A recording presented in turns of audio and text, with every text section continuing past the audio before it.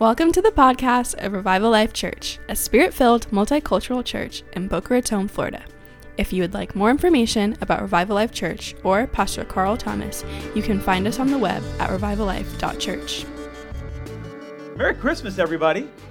Merry Christmas. Merry Christmas, everybody. Yeah. We could do that. Merry Christmas. That was so weak. Merry Christmas. Merry Christmas. Hallelujah. Hallelujah. Man, this year, last 2 years has been quite the roller coaster, yeah?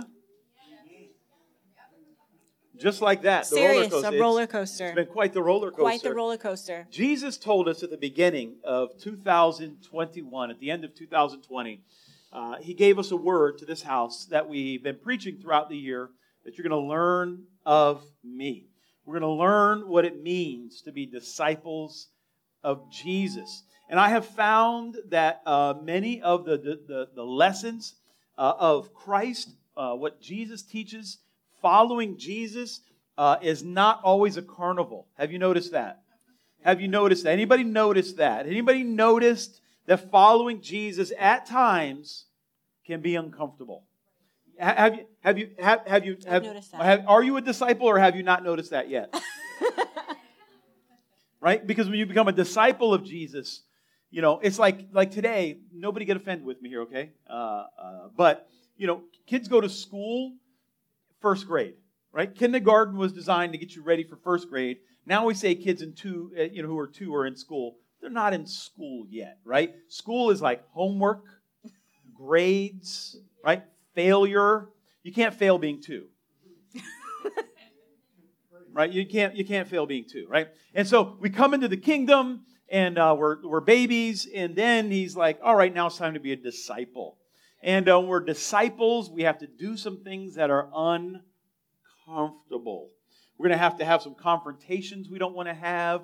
We're going to have to submit sometimes when we feel like running away and distancing ourselves. We have to shut our mouth when we feel like gossiping. There's things that you have to do that indicate that you are a disciple of Jesus. America wants to teach us that it's all about me, and if I'm unhappy, I run away. Jesus says, hey, why don't you stand, and I'll be your example. I'll get nailed to a cross. That's your example. Learn of me. And so this year's been a little rough, hasn't it? It has, because we're disciples. We are. And so some people, like our economy, went a little crazy. Have you noticed that? And we've had people like move that I don't want moving, but they move. Yeah. And we have a couple that's moving, honey. And we're so sad, but as much as we want to curse them and tell them they need to stay, do that. No. And tell them the Lord is not there, He's only here. The Lord is also in Jacksonville. Yeah, but we want to say He's not. I'm saying. Yeah. We want to say He's not. But yes. But that wouldn't be good disciples of Jesus. Yes. And yeah. Yes. I mean, there's a better job that they're moving any job, for. yes, amen. And so, go ahead, honey. So we're very sad, but rejoicing with them in faith that the Williams family is moving to Jacksonville next week. So Twan and Alexis and also Taylor and Tyler are going to be moving to Jacksonville.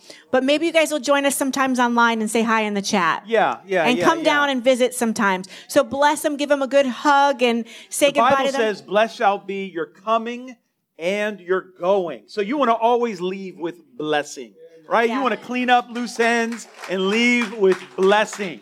Otherwise, you drag the curse into your next season.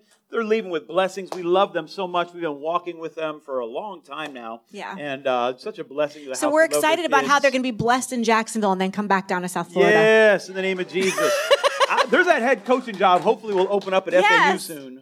Twan, yes. You could coach the Owls. That's it. Yes. Do it. Take over for Willie, if you would, please, because I'm not encouraged about what's happening there. Hey, anyways, yeah, so give them a hug, if you would, before they leave. We're going to miss you guys. I don't know if they need help moving, but you might want to ask them, but bless them real good. We love you guys. Thank you for joining us today. Merry Christmas, everybody. Merry Christmas, Merry Christmas, Merry Christmas. You know, it's been a long season, and we really, last year, we had an online service for our Christmas, the week after Christmas. We said, sounds good, let's do it again. Like give our guests, our serving teams a break. and celebrate Carl's birthday with your family.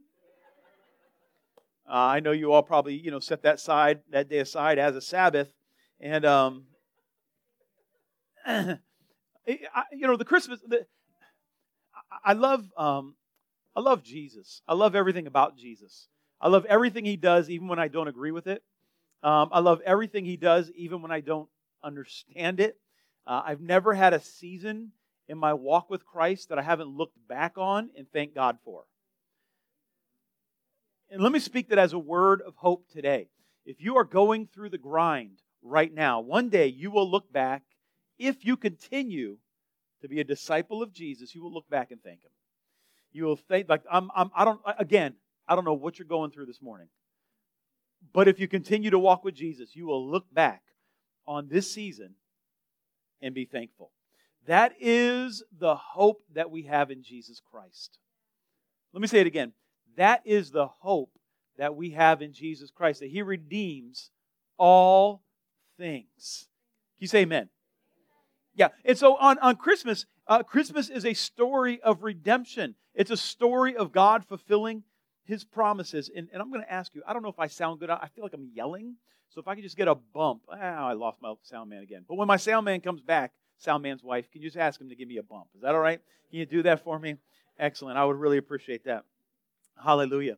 Part of the problem with modern Christianity is we need everything fast, loud, new, moving forward. We don't want anything old. We don't want anything ancient. And by ancient, I mean 10 years ago, right? Like we want everything new and different. I remember I was preaching in Brazil, and we had this amazing revival in this church. And he said, look, you got to come back next year. Next year, everything will be different here. And I said, why? Things look to be going pretty good. He said, in Brazil, if your church is not constantly changing, people will go somewhere else. Because they're looking for something new. And new looks like God to them. And old is not God. Unless it's changing, it's not God. And I believe they probably got that from American consumerism, right? My family and I are shopping for Christmas. And my kids are like, hey, can you put together a Christmas gift list? And I'm like, yeah, I really don't. I don't need anything. I'm good to go. I mean, I wouldn't mind a Rolex, but my kids are in college, so it's probably not the best use of their money. And I'm thinking, my kids are young.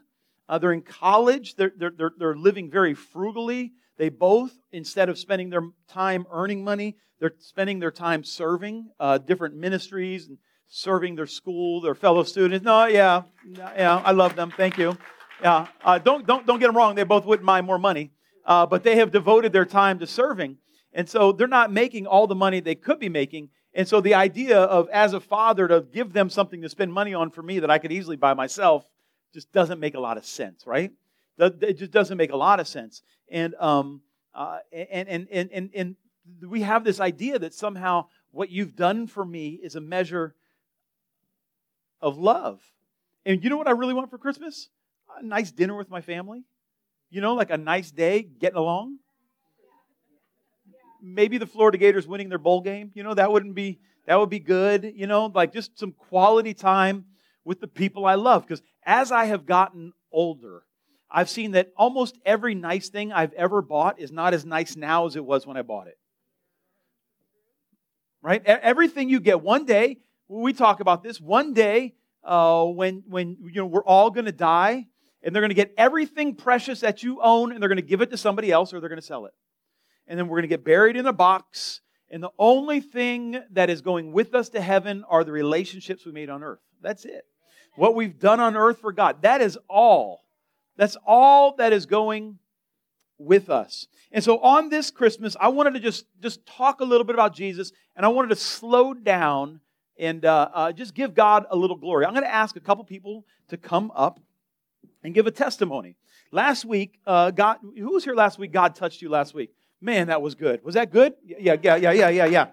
So I'm going to ask a couple people, and I think I told them ahead of time, but it's possible I didn't, because that's just kind of how we roll. So, Maria, are you here? Why don't you come on up here?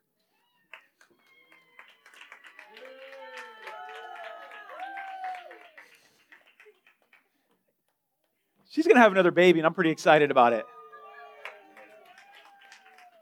So last week we talked about the love of God, and he just kind of came in the room, didn't he? Yes. What happened? So I was just experiencing him, and then Pastora mentioned something about letting go of burdens, and letting go of burdens, and I was like, I don't know what I'm going through, like, but when she said that, I was like, okay, I think that's it. And then I closed my eyes, and God was like, yeah, you're not meant to carry this. Like, what you're feeling, what you're experiencing, just let it go and just surrender it to me. And I came up here, and I just started crying, and God came through, and I felt His presence, so it was really good. What did He do in your heart in that? What have you felt the effect of that? Freedom. Come on, somebody. Yeah. Amen. Yeah. Amen. Slip your hand out. Father, we love you. We thank you for Maria. We pray that you would finish this work. I'm thankful that you didn't give every burden away at that moment, because we're not equipped for that, Father. But I thank you. I thank you for what you're doing. In Jesus' name. Amen. Aletta, come on up. Go ahead. Amen. Amen. Amen.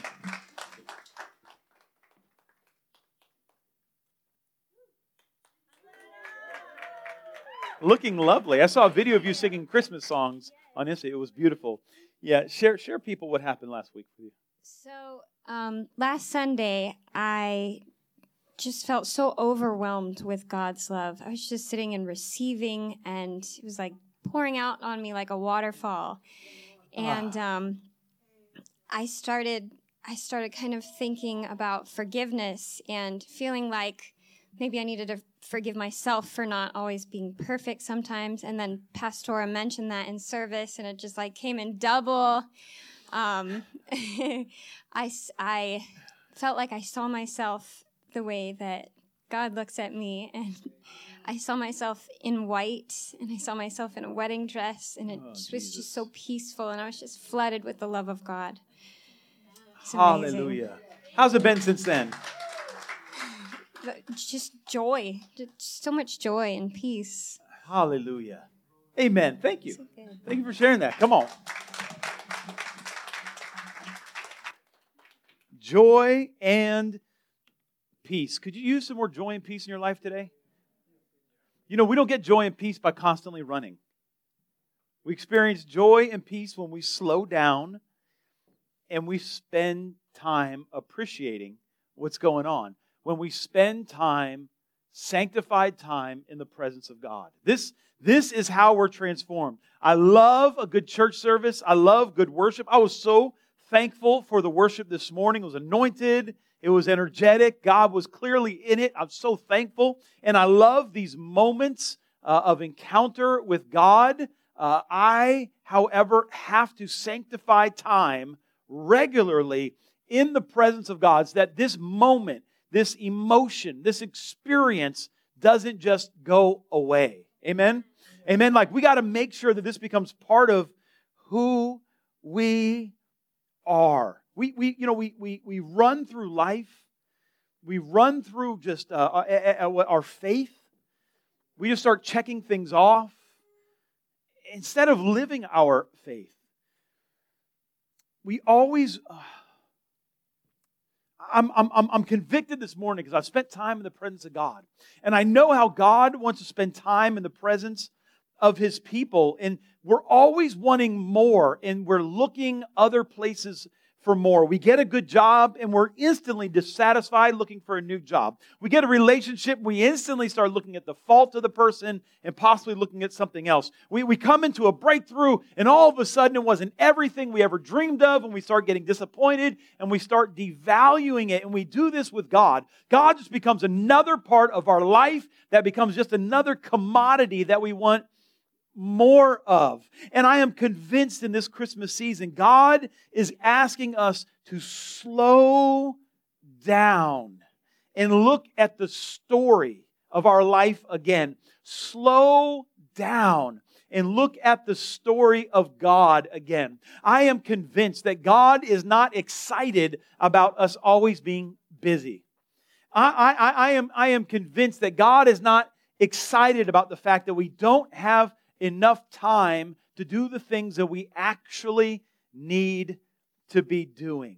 I'm convinced that God would like us just to spend more time in rest so we can see some of the things that we may have missed in our lives. In 2020, a lot of great things have happened. A lot of amazing things have happened in 2020. Some not great things have happened in 2020. And 21. My wife is correcting me. Thank you, honey. 2021, some not great things have happened. We're so traumatized by 2020. It's like part of me is still stuck. Like, I need Tracy to have some little inner healing with me so I can get free of 2020 and fully move into 2021 and hopefully 2022. That's next year, right, honey? 2022. And so here's what I like to do. And our goal here at Revival Life Church, just to be completely clearly honest, our goal as a leadership team is to connect with the presence and power of God and then lead you into a place where you are connected to the presence and power of God, where you can drink from that living well on your own, where you can sup from that God who has more than enough for us. That is the vision for our house. And so what we do here is we create an atmosphere that Jesus actually wants to show up, right? And Jesus shows up, and by His Spirit, you're connected to the living God. And then we want to teach the Word of God to show you what you just experienced. Teach you in the Word of God how to live in this presence. To teach you in the Word of God to allow you to be transformed so you can carry this presence, so you don't turn back into the old you. To let this presence cultivate your heart so you can be who God has called you to be to the world. This is who we are. And then to show you how to do that thing. This is who we are. And today is Christmas. But I'm not going to be telling a manger story. I love the manger story, but it's not exactly where we're going today. Today we're talking about Jesus Christ being born in you, being born in this community, being born in our lives, but also taking care of that baby. Not allowing that baby to be murdered by the evil intentions of this world that want to serve their own selfish needs. So here's what I do. I like... At the end of the year, I journal. I journal throughout the year. I don't journal every day. I'm not that disciplined.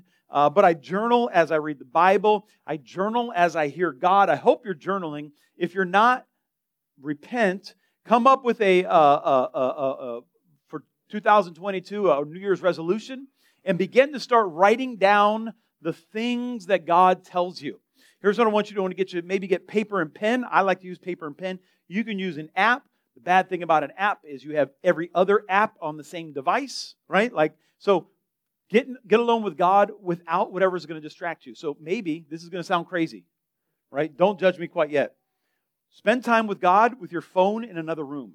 It's crazy. I know. But get your phone and be separated from it. Watch it here. I'm going to give you a demonstration. Phone. I don't have the phone. I'm now here without a phone, right? And so go in the presence with God, and when you're on a date with somebody, maybe you're going on a first date, maybe those of you who are hoping to have a significant someone, maybe a guy is going to take a girl out on a date, do yourself a favor, put your phone on airplane mode, and then don't look at it the whole date. So when you go on a date, make the person that you're on the date with think that they're actually important. Radical stuff here. When you sit down with your family at the dinner table, don't bring your phone. Let the people at the dinner table think that they're important while you're at dinner. Radical stuff here, right? This is radical Christianity. This is cutting edge teaching right here, but get the distractions out of your life. What you do is you set priorities in your life. And when you set priorities, then you start living out things that are important to you. And if you say, for me, it's God, family, work, then you can't say, I have to look at my phone while I'm praying. I'm interrupted with my prayer with my text message. That's not God family work. That's entertainment, God, family, whatever. You can't say that my family's important when you keep looking at the sports news, right? That's entertainment is more important than my family. This is radical, but this is how we live lives on purpose. This is how we get to a place in life we don't wonder, how did I get here? We get there on purpose. Are you with me? I need you to talk to me here a little bit. Is this making sense? Now, why am I going on about this? I do not know exactly, but I believe the Holy Spirit is trying to get our attention for 2022. I think He wants 2022 to be lived on purpose, not just by our knee-jerk reactions and our emotional reactions to the world. So I go through, at the end of the year, I like to go through my journal for that year. And at the very beginning, I leave a couple pages in the beginning of my journal so that I can look through at the end and come up with the big things that happened. And then I'll write the little date and a title for it, like an index at the beginning of my journal. Is this making sense? So why do I do that? Well, God, like, as I do that, it reminds me of what happened in the year. Like, we don't go back enough to think about what God did for us because we're constantly asking about what God's going to do for us. We devalue what He did and we idolize what He's going to do. Does this make sense? And so I was doing that recently. I was reading through my journal, and I got to this encounter that I had with Jesus. I completely forgot about it. And I was in prayer, and the Lord gave me a vision as clear as you're seeing me right here. He gave me a vision. It was Tracy and myself, and we were in a certain place, and these certain things were happening. It was like a movie was going on around me. And then the Lord spoke to me so clearly about something in the future, and I had completely forgotten about it. I remember when it happened, and Tracy and I were driving in the car later that day, and I said, hey, I was in devotion this morning, and it's a little hard for me to tell you this because it was just so powerful. And she sat there, and I began to tell her this story, and I just was crying. You ever like tell somebody a story and you're like, I'm not going to cry while I'm telling you this. Is this just me? But you're like choking a little bit. And like by the end, I'm like full boo-hoo, ugly crying, telling her about this thing that God did and what God said and what God showed. And it was so sweet and it was so tender and it was so filled with hope. And I was like, oh, this changes everything. And within 2 months, I forgot. Don't we forget sometimes? Don't we just forget what people did for us? Don't we forget what our spouse has done for us, and we're just focused on how we're upset at 1 minute? Don't we do that? Don't we forget how much joy our children brought us when they were small, before they learned words? And then later on, we're not as excited about the words they're telling us, right? We're excited about when we got the big commission at the job. We're not so excited later when we don't have leads. Like anybody know what I'm talking about? Like we can forget. We forget to cultivate this thankfulness. We forget to cultivate this appreciation. We forget, and it leaks. Literally, the hope that God gives us, it leaks. And as I went back in my journal and I read this, it reminded me, and actually, if I could use kind of New Age-ish language, it recentered me. It centered me back in the truth of who God is in my life and who He's promised to be. For me, when I spend time with God, this is not some sort of figment of my imagination. I'm not here just daydreaming, and I'm not doing wishful thinking. I'm not just out there hoping for something new. I'm actually encountering the living God. And I'm actually reading the Bible, and He's speaking to me. Don't you love that He does that? Don't you want more of that for 2022 for yourself? Amen? Amen. Aren't you thankful that our God is alive and He's still speaking? Don't believe the lie that God stopped talking when He finished writing the Bible. Don't fall for the lie that the written word, like Jesus, is somehow bound and limited by what the writers heard. I mean, they heard accurately, so it portrays His character, but we should be hearing God. As Christians, we should be hearing Him. We should be expecting that God cares about our circumstance enough to speak into them. But we forget. We leak. We got like holes. Like, why? Because we have a corrupt nature. We're living in this fallen world. And as Christians, the devil and all his fallen angels spend their entire eternity looking for ways to sabotage the plan of God in your life. And unfortunately, he uses the people closest to you most often to do it. Have you noticed that? Hello, have you noticed that? Have you noticed the greatest opposition you're going to get is not from the stranger? The greatest hurts you're going to get are from friends and family close to you because you expect the most out of them. And those are the most likely to develop offenses and let the enemy in, and all of a sudden communication gets perverted and the voice of the devil is louder than the voice of God. The voice of failure is greater than the voice of hope. And if we don't hear the Word of God, if we're not committed to reading the Bible and listening to Jesus, all of a sudden the word of the devil starts making more sense than the Word of God. God says, listen, don't argue, but be quiet. And you're like, that doesn't make any sense. I need to fight for my rights. Jesus says, you need to forgive and you need to just wait. And you're like, that doesn't make any sense. I should do something right away. Anybody know what I'm talking about? Anybody get in a fight, in an argument, and you're telling Jesus about how bad that person was. And you're reading the Psalms, how long, O Lord, will you wait and not avenge me in this? And God's like, yeah, why don't you go ahead and forgive? You're like, that doesn't make any sense. I need you to come through. What happened to that fire and brimstone thing you used to do? What about that, God? Can we get the old hits coming back? And he's like, no, we're just going to love. You're like, but I don't want to love. That doesn't feel right in this day and age. And he's like, well, actually, this is the way to life. The way to life is just stop gossiping, stop slandering, shut your mouth, and trust that I'm God.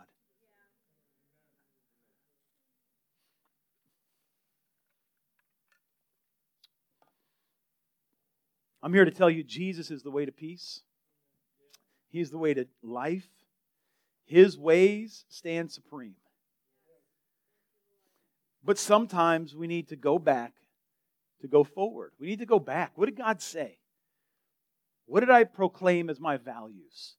Am I still living by those, or did I somehow think God changed and those are no longer my values? I used to value this thing with God. I used to value this structure. I used to value this principle, and now my life doesn't reflect it at all.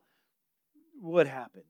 We talked, as we're going through our Luke message series, we're in Luke chapter 10, and we get to a very familiar passage of Scripture that is the Good Samaritan. You remember the story, right? Remember the story of the Good Samaritan? We talked about it a lot because it's so applicable to our day and age. Are you guys doing okay for me here? We doing okay? Are we all doing all right? And as we're learning of Jesus, we're seeing that Jesus does things differently than we would do. And there's a man, the Bible says, he's walking down the road. He's going to Jericho, and he's robbed, the Bible says. He's robbed and beaten up, and he's left on the side of the road suffering, and nobody's helping him. And he's the story gets better, Miriam, I promise you. I'm joking. Miriam's not well. Miriam's battling some sickness, and we're praying for her to get better. I just joke because we love her so much. We pray that she would be completely healed in the name of Jesus. So there's this man on the side of the road. He's beaten up, and he's left to die. Right? He's left to die, and this isn't like some county road that nobody goes down. Everybody's walking down this road, except they're walking on the other side of the road. And what do we do with this? What do we do? Well, right before this story, this lawyer stood up to Jesus. And he says to Jesus, hey, how can I gain eternal life? Now, I didn't go to law school. We have lawyers in the house. I didn't go to law school. But I know in depositions, you don't ask any questions you don't know the answer to already. Am I right, lawyers? Yeah, you don't ask any questions you don't already know the answer to. You are setting them up either to affirm what you already know or to argue them into a corner, right? And so this lawyer gets up to Jesus and he says to Jesus, hey, how do I inherit eternal life? And he's like, the law, keep the law and the prophets. The dude's like, I've done that my whole life. And he's like, yeah, what do you think the book means? What do you think it all means, though? Now he's stumped. Because in a deposition, you're not allowed to be asked questions. You do all the questioning.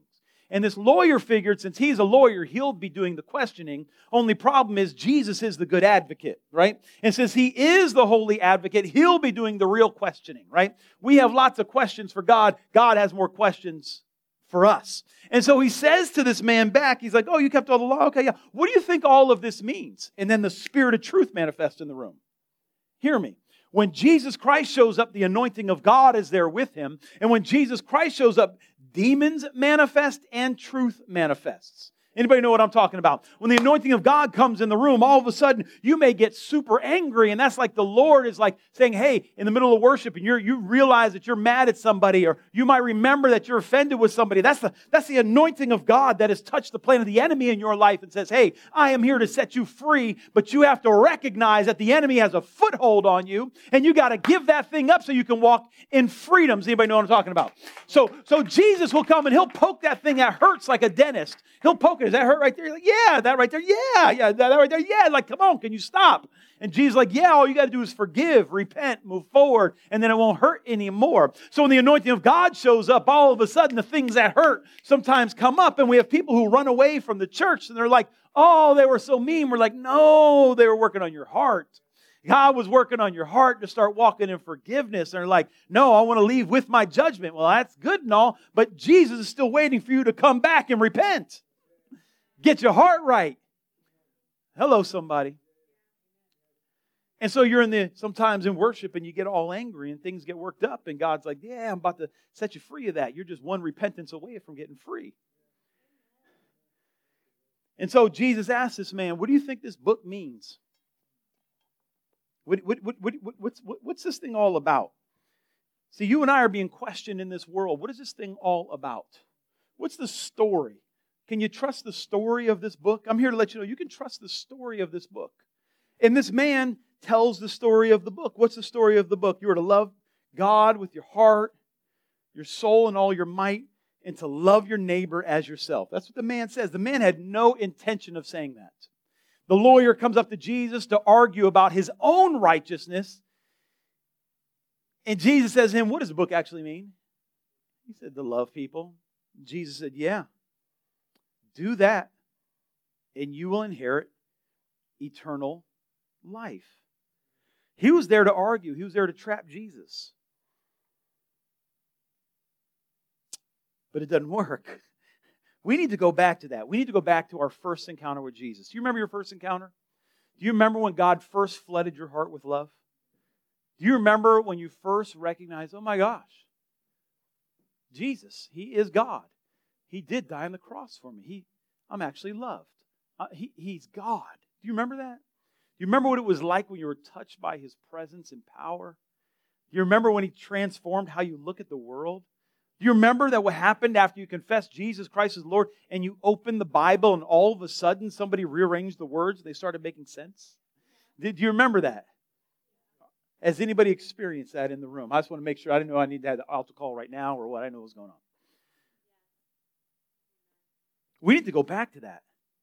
We need to go back to the first encounter. We need to go back to the call of God. We need to go to who Jesus showed Himself to be for us and focus on that. You see, we spend so much time after that encounter, forgetting that encounter, focusing on how to live now after the encounter, and telling other people to live after our encounter, instead of telling people about the encounter.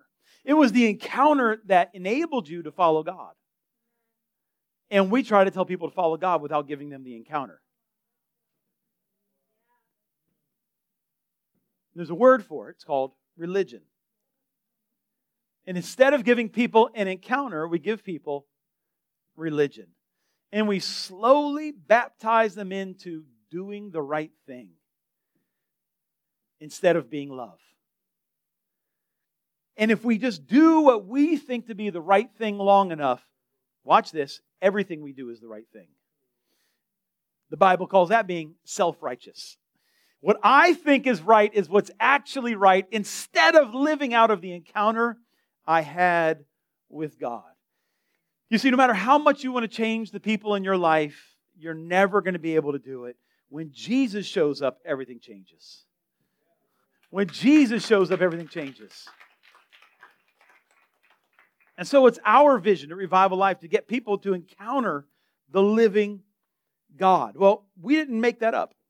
We didn't make that up. That was actually God's plan as well. He sent Jesus to the earth so that people could encounter Him. And so we find ourselves in Luke chapter 10, and here we got our man on the side of the road.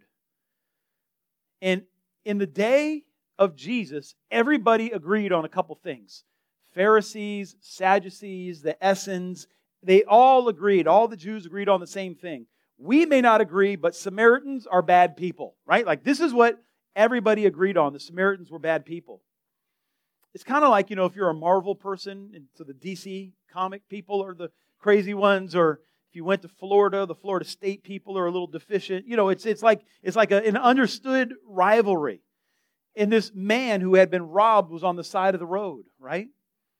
And a Pharisee walked by and he didn't help. And a Sadducee walked by and he didn't help. Let's read the story. Luke chapter 10, verse 33. It said, a Samaritan who was on the journey came up to him, this man on the side of the road, after the Pharisee and the Sadducee passed by. And when he saw him, he felt compassion. Say compassion. And came to him and bandaged up his wounds, pouring oil and wine on them. And he put him on his own beast and brought him to an inn and took care of him. On the next day, he took out 2 denarii and gave them to the innkeeper and said, take care of him, and whatever more you spend, when I return, I'll repay you. Which of these 3 do you think proved to be a neighbor? And he said to him, the one who showed mercy toward him. Then Jesus said to him, go and do the same. Hear me. Following Jesus is not just about what you believe. It's as much about what you do. Leave that up there. I want you to hear this for a second. Jesus asked the man, what do I need to do to inherit eternal life? Jesus was answering the question, if you want to be saved and have eternal life, you are going to love people as you love yourself. And he's like, well, what does that look like? You are going to stop for the hurting and you're going to help them. It's not just about, I think the right stuff. The Bible shows us over and over again, it's also manifested in what we do. How could Jesus say that? Isn't that earning salvation? No, it's not what it means at all. It's not what it means at all. Well, if I don't do this, all I know, I'm just telling you what the book says. Jesus told me to teach the book. And I'm here to tell you what the book says. Now, I don't know what anybody else is teaching. I teach the book. And Jesus said to this man who said, how do I inherit eternal life? He said, go and do. Go and do likewise. It's amazing in our world, Duke, how many people argue with the need to do good. It's amazing. It's amazing how many people might do theological arguments on why they don't actually have to do what Jesus said to do. They come up with all kind of theological discussions and arguments in Greek and Hebrew, and I'm like, but that's not what Jesus actually said. Your argument sounds clever, but if you'd have put that much effort into just serving the poor, you wouldn't have to worry about this. If you'd have put that much effort into just loving somebody you don't like, instead of trying to cause division and anger and bitterness, if you would have sown some love and built a bridge, you wouldn't have to be doing all of this. So, in the story, we often talk about who we identify with. And we always identify with the Good Samaritan. Of course, we know that we are the person on the side of the road. We are the person on the side of the road. And the man was coming from Jerusalem, the city of God, to Jericho. Jesus is the Good Samaritan in that story. Jesus coming while we're walking toward a wealthy place. We were robbed by the enemy. And Jesus stopped and helped the person who was assaulted by the thief. The Bible tells us that the enemy comes to steal, kill, and destroy, that he is a robber, that he steals everything God has for you. And Jesus comes and he delivers us. Let's look at the scripture. Luke 10:33. But a Samaritan who was on the journey came up to him, and when he saw him, he felt compassion. That's Jesus. Jesus went on a journey from heaven to come and rescue us from the plan of the devil. Before you came into the knowledge of Jesus Christ, you were on the side of the road not getting anywhere. The devil had stolen your purpose, had stolen your plan, had stolen your identity, had been sowing division in your life between you and God, and you were living for your own purposes, and then Jesus comes along to rescue. Verse 34, and he came to him and bandaged him up with wounds, pouring oil and wine on them. And he put him on his own beast and brought him to an inn and took care of him. The wine symbolizes the shed blood of Jesus Christ, that we say, that we learn about on the cross as Jesus Christ was wounded and His blood came down off of that cross. It heals our soul of all sin. It heals our spirit of being disconnected from God. And it heals our body from sickness and disease. But it's not just the wine, it's the oil He pours over us. It's the anointing of God. The oil, of course, symbolizes the Spirit of God, the Holy Ghost of God who comes and gives us knowledge and power and wisdom beyond what we could know on our own. The Good Samaritan comes in the person of Jesus Christ and mends us spirit, soul, and body and gives us a heavenly connection so we can be to others what God has been to us. Can you say amen? Come on, somebody. Watch this. Verse 35 says, on the next day, he took out 2 denarii and gave them to the innkeeper and said, take care of him, and whatever more you spend, when I return, I will repay you. Sounds like Jesus to me. Remember, He died on that cross, and they buried Him in that grave, and He came back from the dead, and He ascended to heaven. And He didn't say all sins that happened before this are forgiven. The Bible says, while yet you were still a sinner, Christ died for you. You see, just like this man said to the innkeeper, anything that he needs in the future, I'll pay for that as well. Jesus Christ, any sins from the past, any sins of the present, any sins of the future, Jesus Christ has already left 2 denarii at the inn to pay for the iniquity of your life. But not only that, He paid for getting you out of depression, paid for getting you out of anxiety, paid for getting you out of that bondage, paid for getting you out of that family curse, paid for getting you out of that place that you think the world has you stuck. The innkeeper got 2 denarii from Jesus ready to spend on you right now. Can you say amen? He's a good God, somebody. He's a good God. I'm telling you, when Jesus shows up, everything changes. When Jesus shows up, everything changes. And so what are we to do? We're supposed to carry Him everywhere we go.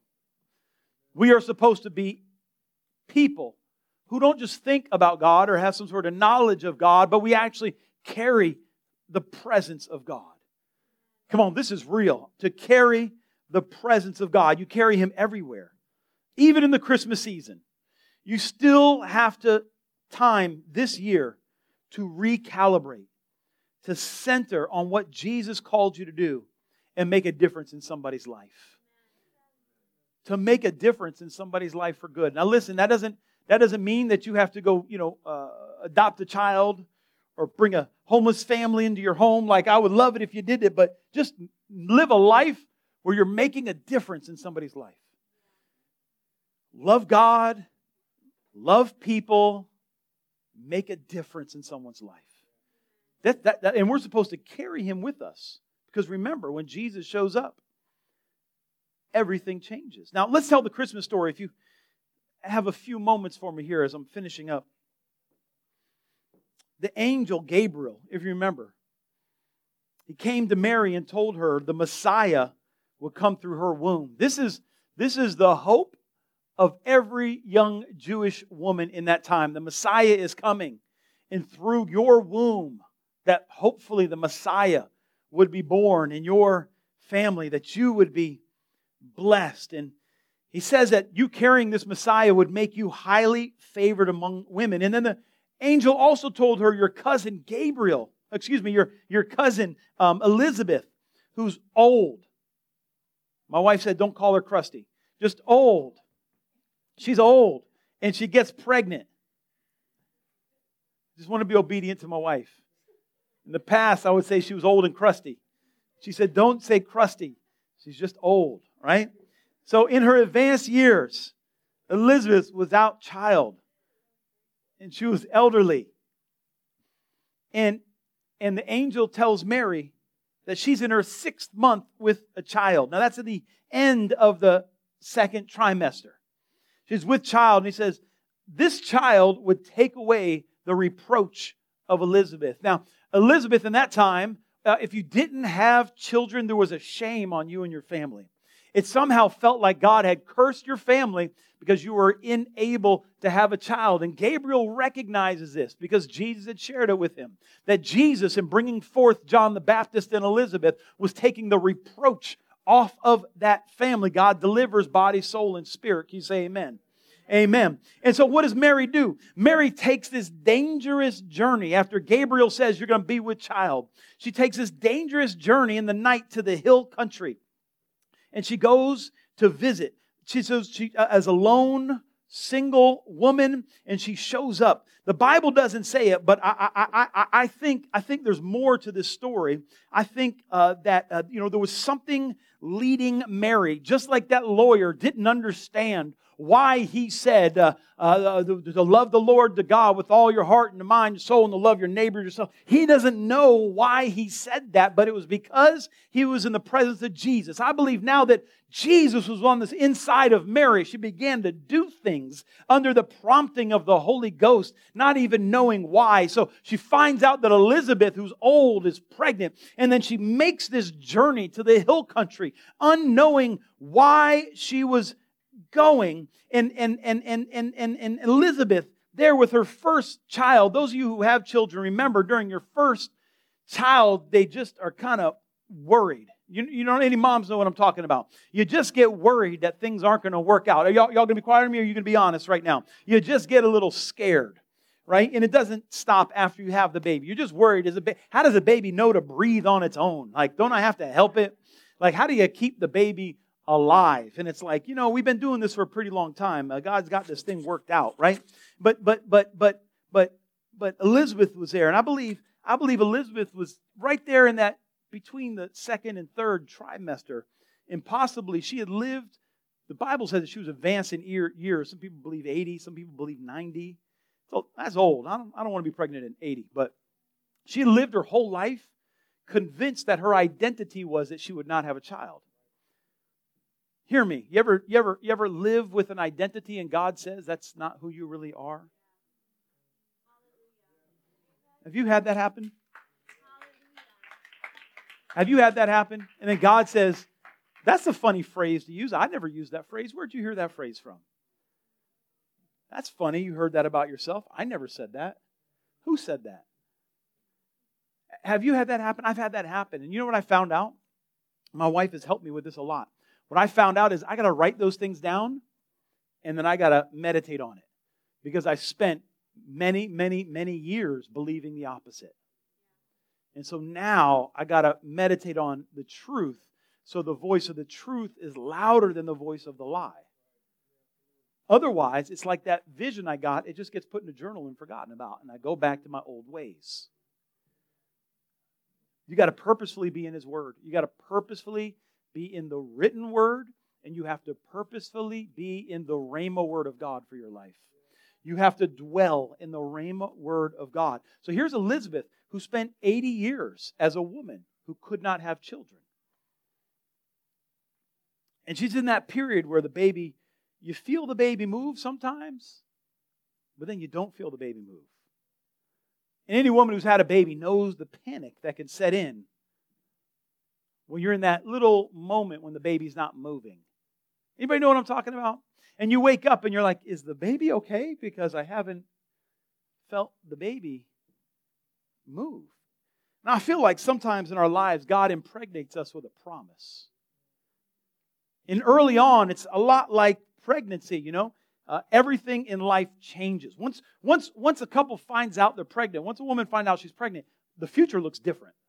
Everything about the future is now different. Whatever plans you had now include a child. Whatever financial plans you had now include taking care of another person. Now you're thinking about graduations. You're thinking about play dates. You're just thinking about life differently after you have a child enter and everything. And then like you've planned all this, but then you get this plan of God on your life. You get this call and you think you know how things are going to work out. And you think, what life is going to look like. And you're thinking about what the ministry is going to be. Or you think about what the promise is going to look like when it comes to pass. Maybe God promised you a spouse and you haven't seen it yet. Or God promised you a business and you haven't seen it take off yet. Or God promised your family reconciliation or your children would be saved and you haven't seen it yet. And then at first you're like, visualizing what it's going to look like when it happens, and you begin to dream and you're telling people about it, but then after a little bit it's not really kicking anymore. Anybody know what I'm talking about?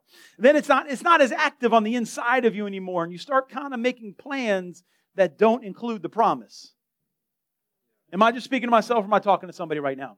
Come on, I feel like I'm talking to somebody right now. I'm preaching better than I'm hearing back from you. And then we start living our life like maybe God didn't actually say, maybe I missed it. I was pretty sure that's what he said, but maybe I missed it. And a lot of women at that season will go to the doctor, and they'll go to the doctor and they'll say, "Listen, the doctor, the baby hasn't moved in a while. Can you go take a little look-see to make sure everything is okay?" But as believers, we don't do that. As believers, we just, well, I guess I've done all that I can do, and I'm just going to, instead of going to a trusted advisor or a counselor, pastor, saying, "Hey, is the dream still alive? Did I hear it wrong? Did I get a false positive pregnancy test? Did I misinterpret it?" We just go ahead and let whatever it is die, get a little bitter and disappointed, and move on from God. And I'm like, and I believe that Elizabeth was right there. She had 80 years without a child, and now the baby is not moving. But then Mary shows up on the scene. Now, Mary is the one carrying Jesus. Let's remember that. Mary is the one carrying Jesus. And I just think it's possible. It doesn't say this in the text, but I think it's possible that Elizabeth was at this point of her journey that she had so identified with being barren that she no longer believed that the dream was alive on the inside of her. And she didn't have a doctor who could go and look for a heartbeat. Come on, somebody. And so then Mary shows up at the house of Elizabeth. And the Bible says in Luke chapter 1, verse 41, when Elizabeth heard Mary's greeting, the baby leapt in her womb. And Elizabeth was filled with the Holy Ghost of God. I'm here to tell you, when you carry Jesus, there is a world who does not know that God still cares about them. There are people out there with dead dreams and dead plans and dead callings, and you're carrying the child of God on the inside of you. And there's a world out there with dead dreams waiting for Jesus to come and resurrect them and bring them to life. And as you show up with the presence of God all over you and you greet them, the baby's going to leap in their womb and come to life again. See, I want to be around people that make my baby jump. I want to be around people who see the presence of God in my life and say, "It's still alive, Carl. It's still beating. Don't you worry, you don't see it kicking. I see the heartbeat of God on the inside of you. I see the anointing moving. Things will not always be like this, but that thing is going to be active." Come on, somebody. Come on, somebody. Jesus had Mary on an assignment. Elizabeth needed that sign that God is a faithful God. And we live in a world that is desperate for a sign of the faithfulness of God. We live in a world that is desperate for a sign of the faithfulness of God.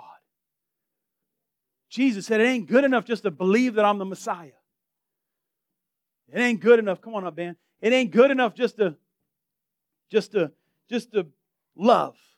It's a heart thing. No. I love people. It ain't enough. It ain't enough. Why? Because there is a world that needs to know that God is faithful. And He is aware of where they are at. And when you share the living God with these disappointed, broken people, the hope of God begins to leap on the inside of them. And the Spirit of God begins to move in their lives. This is the Christmas story. The Christmas story, Jesus was born of a virgin in a manger. But there's a reason Jesus left. Moses came, freed the people from bondage, and brought them to the edge of the promised land. But He didn't go over with them. He's like, no. Y'all going to have to do this by faith. I can get you there, but only you can enter in by faith. He says, I'm going to send you a leader. But you're going to have to enter in by faith. And so Jesus dies on the cross. Sets you free of your oppression. Gives you the Word of God. And says, now there's a world that needs to come into the promised land. And I need you to enter in by faith. 1 John chapter 4 verse 9 says, by this is the love of God was manifested in us, that God has sent His only begotten Son into the world so that we might live through Him. In this is love, not that we love God, but that He loved us and He sent His Son to be the propitiation of our sins. Stand with me if you would.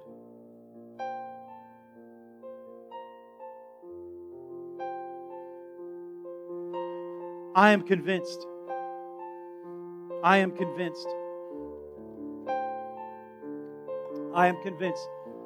that the world is waiting for an encounter with Jesus. Self-help gurus will not save. Money does not save. Church does not save. Jesus Christ saves.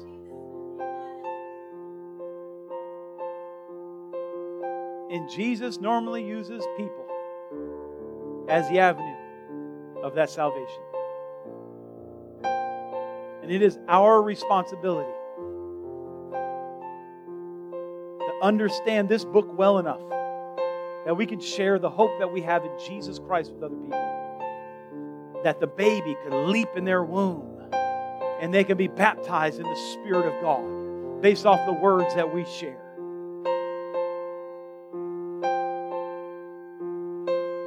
Father, we love You this morning. We're so thankful for the sending of Your Son, Jesus. Father, I would pray right now, if there's anyone under the sound of my voice right now that is away from God, that they're separated by their sins, if they can't say, no, I received Jesus Christ as my personal Savior. I experienced the presence of the Holy Ghost, and now I am living this life that He's called us to live. Right now, they would make a decision to be a disciple of Jesus Christ, to be a follower. Father, I pray for every disciple in this room right now that they would get it set in their heart, that they would stop living this life of self, this unfulfilling life of self. What must I do for me to get eternal life? And they will begin to live the words of Jesus. Go and do likewise. Go and do likewise. Father, I pray in the name of Jesus that Your Spirit would come. Right now. Your Holy Ghost of God will come right now. And begin giving people visions of folks that they need to share this hope with. Visions of people they need to bring to church. Visions of people who need to hear about this gospel, this good news.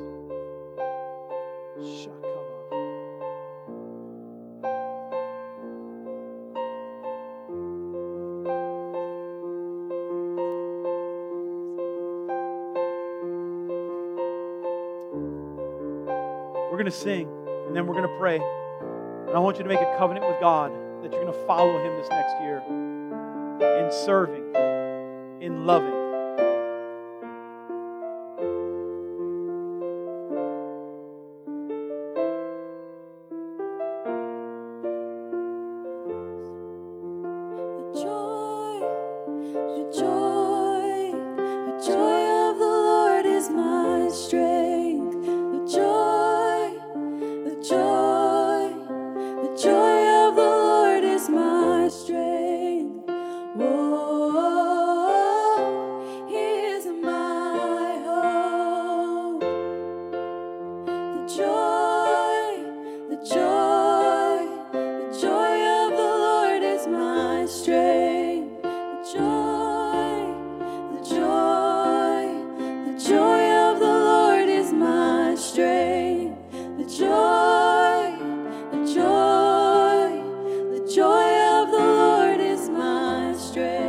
Spoke to me and he said, Carl, you got to make some people's baby jump.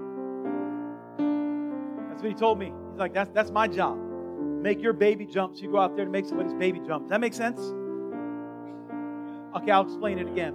I believe there's people in the room right now with some dreams, with some calls, with some hopes, and you ain't felt it jump in a while. There's words spoken over you haven't seen come to pass, and the Lord says, some of them, that wasn't me anyways. But others, that was me, and we need a little visitation. We need the person carrying Jesus to come and give you greetings so that baby can jump on the inside of you so you can carry it to the world. Does that make sense? I brought my wife on stage because people have more testimonies of what she said than the entire 40 minutes of me talking last week. So I figured she must be activating something. Let me get her up on stage, get the anointing to flow up in this place. You hear what I'm talking about? Come on, look at your neighbor and say, the baby about to jump. Come on, look at your neighbor and say it. Say it to your neighbor. The baby about to jump. Say it to your neighbor. Come on, your baby about to jump. Tell somebody, that's good. It ain't dead, it's living.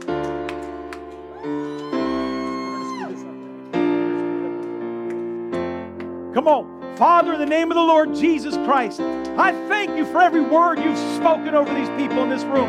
And I declare the anointing of God to come and bring alive that which you have spoken, Jesus. I command right now in the mighty name of the Lord Jesus Christ that every foul, wicked plan of the devil will be broken in their lives right now. Every obstruction, come on, receive it. Every obstruction to the anointing of God in your life, every sin, every offense, every bitterness, every wicked attack of the devil will be broken in the name of the Lord Jesus Christ. The blood of Jesus over you. The blood of Jesus over you. The American economy has no power over you in the name of Jesus. Has no power over you in the name of Jesus. And I release the anointing of God. I say Jesus is now on the scene. Jesus is now on the scene. And I command in the name of Jesus that baby to jump in your wound. I command life in that dream. I command life in that dream. I command activity. I command Holy Ghost activity in the name of the Lord Jesus Christ. I command anointing to come in the name of Jesus. Come on. The joy of the Lord is my strength. Come on. The joy of the Lord is my strength. Oh, He is my hope.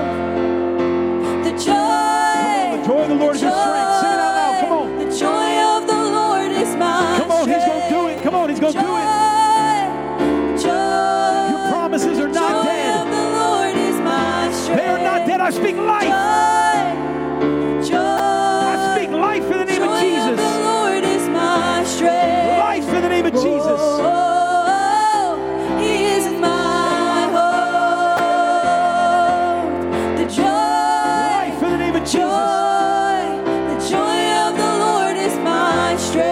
Every hindrance is broken off right now in Jesus' name. I declare the blood of Jesus is against every hindrance right now in Jesus' name. And I call forth God's plan to come to pass in your life. Every promise coming to pass in your life. The enemy has no place in your life. You are covered by the blood of Jesus. Come on, somebody. I just got a word from the Lord, and And I speak this in sobriety, and we're going to sing after that. But I feel like the Lord, there is an attack of the devil in some lives here. And you're going to have to make a choice. Shekaba. Sometimes we got Trojan horses in our life. Evil things in beautiful packages. And we're going to have to lay some things at the altar, or we're going to have to keep the curse that comes with it. And for some of you, you're going to see God separate some things from your life. And it's going to seem painful, but the Lord is like, oh, it looked pretty, but that was none but cancer. That's a good word right there. That's a good word. That was none but cancer. I got a better thing. There is joy on the other side. Come on, let's sing this one more time before we go. You ready? The joy of the Lord is my strength. The joy of the Lord is my strength. Oh, He is my hope. The joy of the Lord is my strength.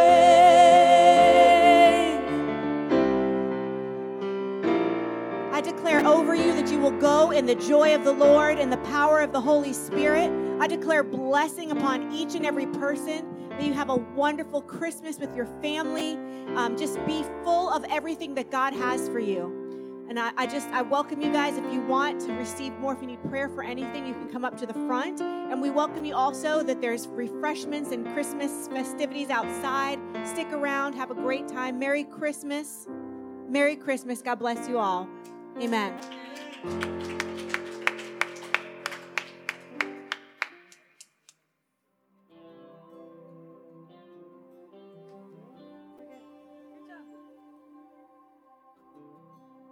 Worthy of every song we could ever sing.